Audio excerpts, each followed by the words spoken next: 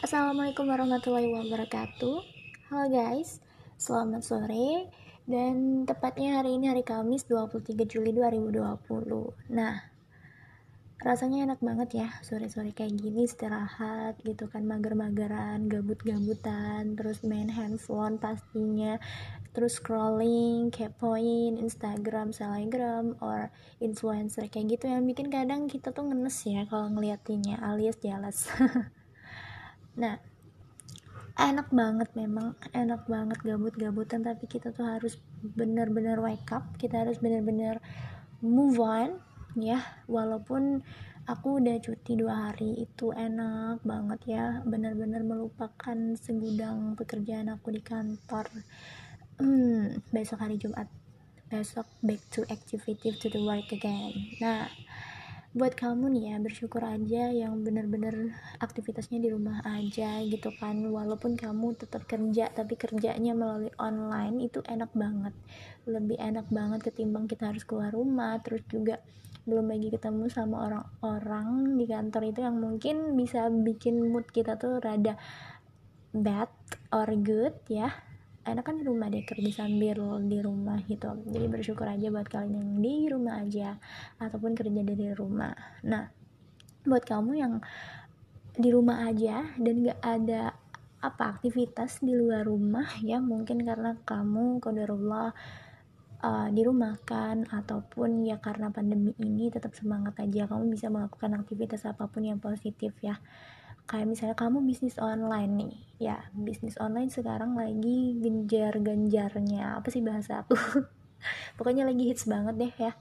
Jadi kamu bisa jualan kayak misalnya salad buah, ataupun kamu jual-jual pakaian, ataupun anything, kamu bisa share melalui via WhatsApp or social media, Instagram, Facebook, and the other social media.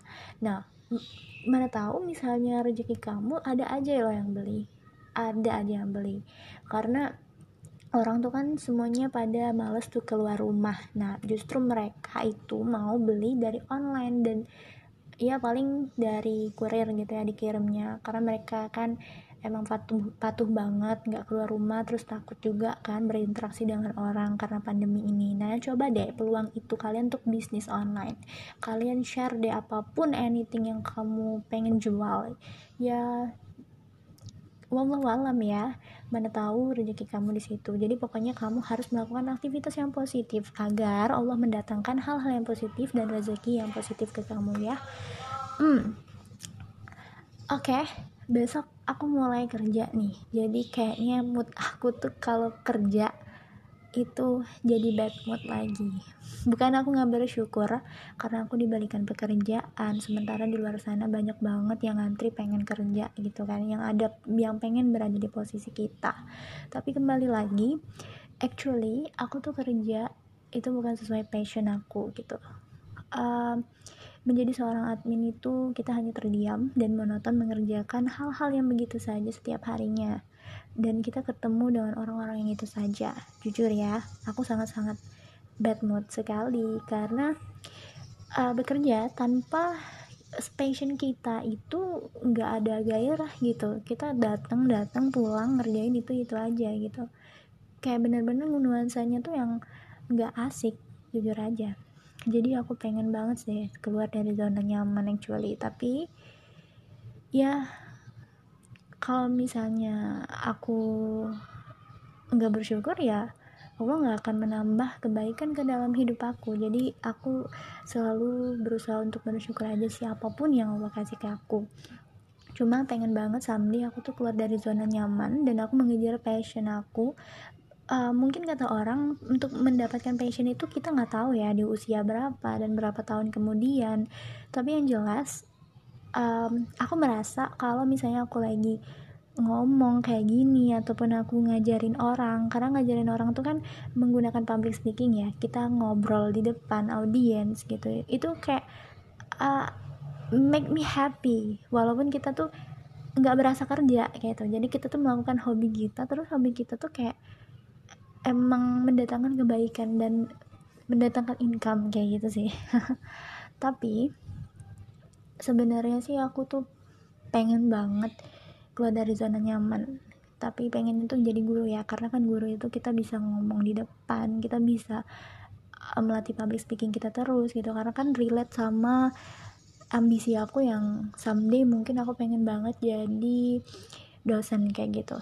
Nah, entah kapan ya bisa keluar dari zona nyaman itu ya.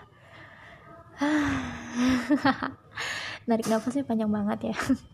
Tapi yang jelas aku tuh pengen banget deh aku balik lagi untuk berinteraksi dengan orang-orang banyak kayak gitu, tapi pengennya yang emang Allah ridhoi sih. Emang susah sih kita kadang kalau kerja yang di dalam dunia radio ya, aku pernah kerja di radio, itu kan kita interaksinya dengan lawan jenis. Nah aku takutnya nanti nggak Allah ridho sih. Nah jadi aku tuh pengennya kayak mungkin sesuai passion aku menjadi seorang trainer ataupun guru kita ngajarin orang, kita ngajarin anak orang, kita menebar kebermanfaatan, dan yang jelas kita bisa melatih public speaking kita terus. Nah jadi di sini sih aku mau kasih tahu kalian, jadi kalian tuh walaupun sekarang udah punya pekerjaan yang mungkin bukan sesuai gairah kalian, bukan sesuai passion kalian, ya kalian tetap harus hargain itu, kalian harus tetap bersyukur ya. Tapi ketika kalian berada di masa-masa yang emang jenuh banget, kalian bisa deh melakukan passion kalian atau hobi yang kalian suka gitu, agar kalian tuh punya nuansa hari-hari yang beda gitu kan. Apalagi buat para jomblo nih, kerasa banget. Nah oh ya, kita tuh nggak bisa juga sih sebenarnya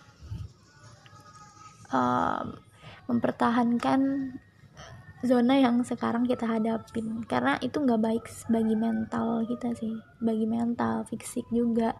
Kalau fisik kita stres kan ya lama-lama kita kayak ada penuaan dini gitu kan. Kerut-kerutan, terus mental kita jadi nggak sehat.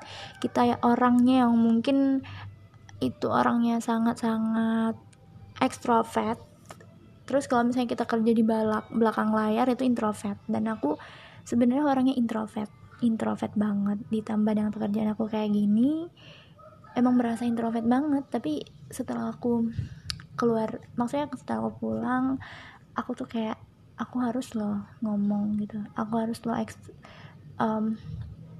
melatih public speaking aku, karena kan dulu emang aku ada les public speaking kayak gitu kan, sama ngambil kursus jurusan radio kayak gitu. Nah jadi aku rindu zaman-zaman itu gitu. Tapi sekarang aku harus relate dengan agama juga, mana yang baik dan mana yang buruknya gitu. Tapi ketika kita melakukan hobi yang kita suka, itu bisa membuat mental kita lebih baik sih.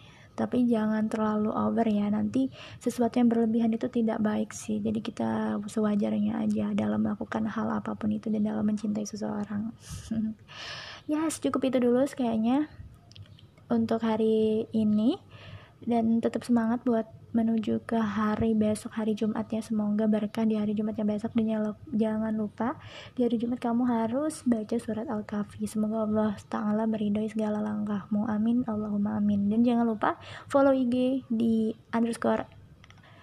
_Putrisepta @_Putrisepta ya. Oke, wassalamualaikum warahmatullahi wabarakatuh.